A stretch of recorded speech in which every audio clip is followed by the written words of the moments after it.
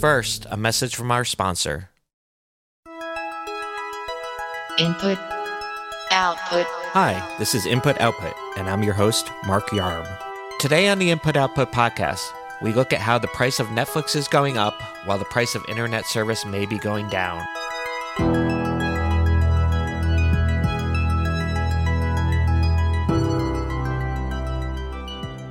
Netflix announcing it's increasing the cost of its standard plan by $1. You see Netflix shares popping 4.5% higher on this news. Now the standard Netflix plan will be $14 a month. That's up from $13 a month. And they're increasing the premium tier plan from $16 a month to $18 a month. Now new subscribers will have to pay this new fee, while current subscribers will see their monthly fees increase over the next few weeks with customer billing cycles. A Netflix subscription is now the worst value in streaming, at least according to writer Samuel Pillay, co-host of the podcast Culture Vacuum. He writes that the quality of Netflix's offerings aren't the issue. It's that the company continues to lag behind competitors by failing to offer the highest quality picture to all of its customers. Here's Samuel reading an excerpt from his recent piece on InputMag.com. To this day, customers can only watch 4K HDR Netflix content if they subscribe to the company's highest premium tier, which now costs $18 a month. Netflix's most popular standard plan only gives customers 1080p quality, now $14 a month. The company's basic tier subjects subscribers to an insulting 480p streaming experience for $9 a month, or $2 more than Disney Plus, which offers 4K at no extra charge. What's worse, Netflix Standard now costs more than Premium did when it first launched, without ever making the viewing experience better. Welcome to the show, Samuel. Thanks for having me, Mark. So, Netflix, not such a great deal anymore. Yeah, I mean, the content is still top tier. Auntie Donna, The Crown, Stranger Things, they still have great shows, but in terms of the actual bit rates that they're delivering to you, for the price, when you look at the competition, it's kind of unacceptable at this point. What do you think the logic of their increasing the price is? Because they have us trapped during COVID and we can't go anywhere and we have to watch Netflix? Their production costs are increasing year over year, and up until this point, they've had to subsidize that with taking on debt. Netflix's goal, of course, is to make it so they only make their money off subscriptions, no longer have to incur debt. They're getting closer to doing that, and the way they do that is both by growing their subscriber base, but also increasing prices. And that's fine, but it comes to a point where you're charging people so much and delivering so little. I had a friend actually recently, this is after this piece went up, and he and his wife got their first 4K TV. And he calls me and he says, "Hey, this looks like crap. Why?" And I asked what Netflix plan he was paying for. They were paying for Netflix Basic, which is the 480p tier. And they had no idea until they got this nice 4K OLED TV. And all of a sudden, everything looked like garbage on that.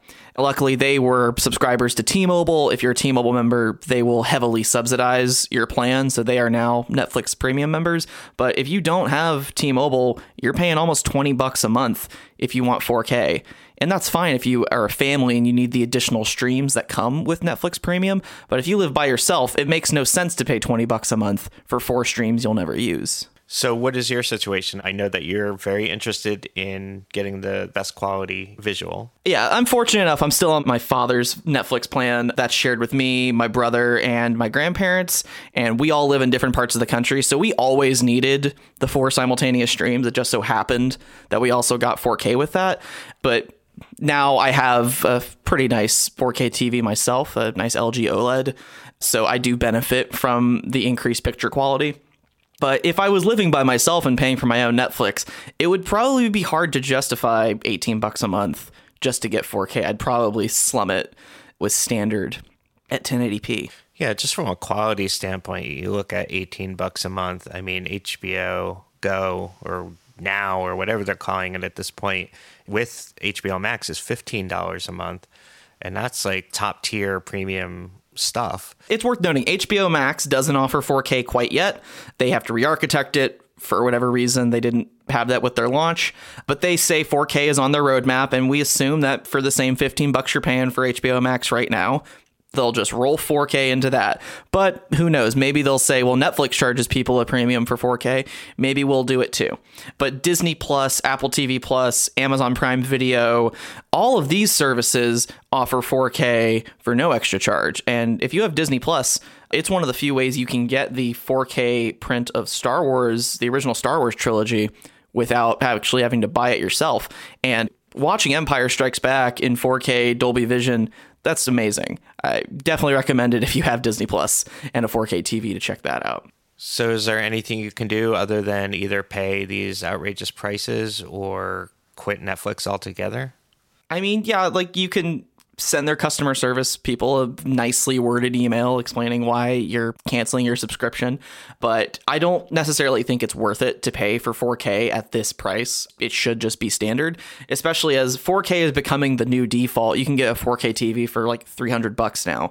So with 4K becoming the default, it's going to become increasingly more ridiculous when all these other streaming services offer 4K at no extra charge. And you expect that with every TV you buy, you're going to get that highest picture quality.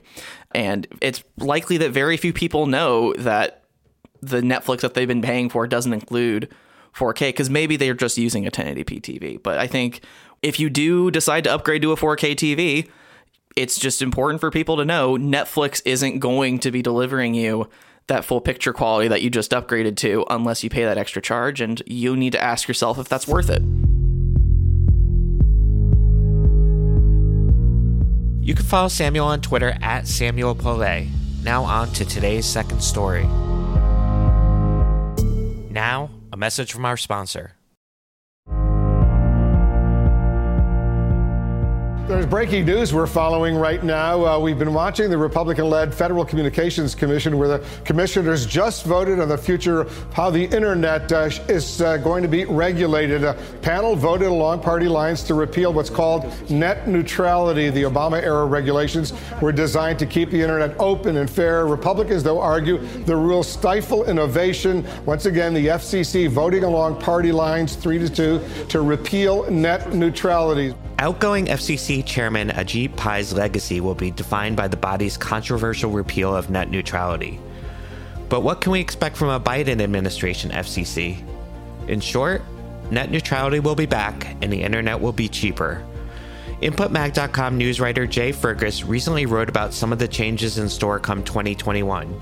Here's Jay reading an excerpt from their piece. President-elect Biden's FCC will aim to reset Obama-era decisions like bringing back net neutrality and reclassifying broadband internet as a Title II service, allowing oversight akin to that over telephone companies. With everything back in the right place, the agency can look towards making the internet a utility rather than a privilege. Welcome back to the show, Jay. Yeah, thanks for having me back.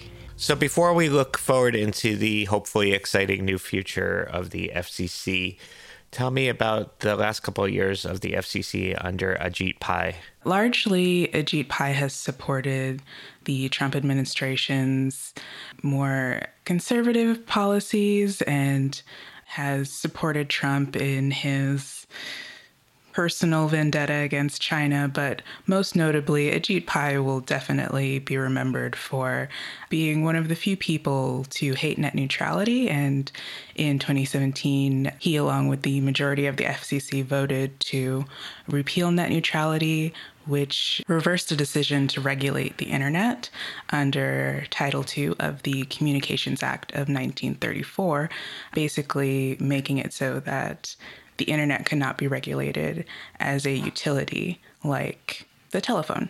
So we're predicting that obviously net neutrality will be back under a Biden FCC. What does that mean as far as the future of the internet and communication goes? A return to net neutrality is a return to the true democratization of internet access.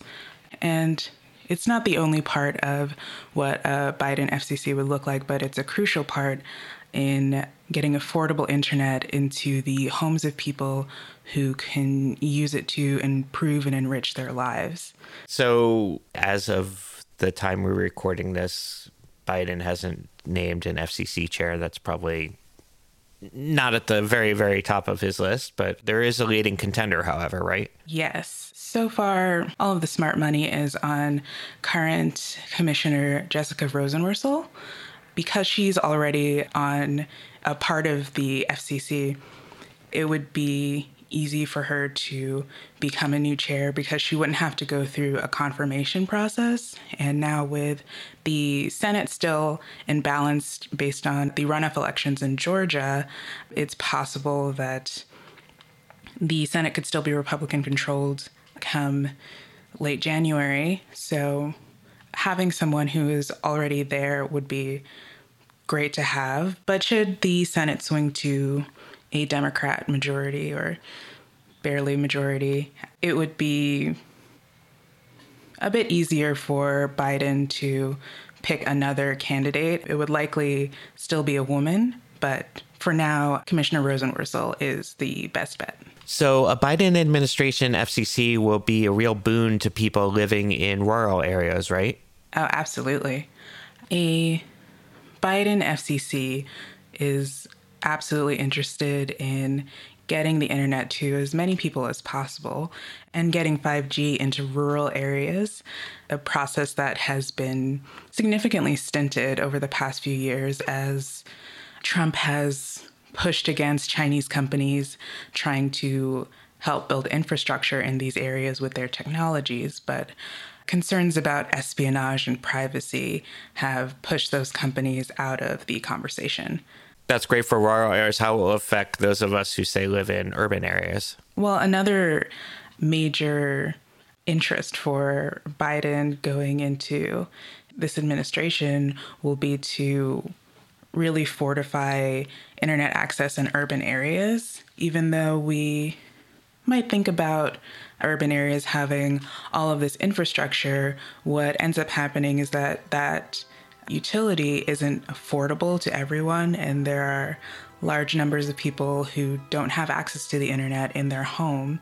A Biden FCC would definitely work on establishing programs to make the internet more accessible.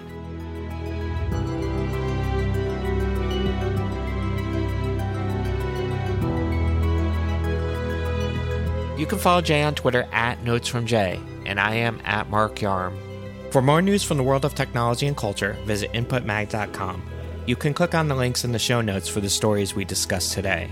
New episodes of Input Output are released 3 times a week. If you enjoyed what you heard, please give us a rating and review on iTunes. You can find Input Output on your smart speaker or whichever podcast app you use. Thanks for listening.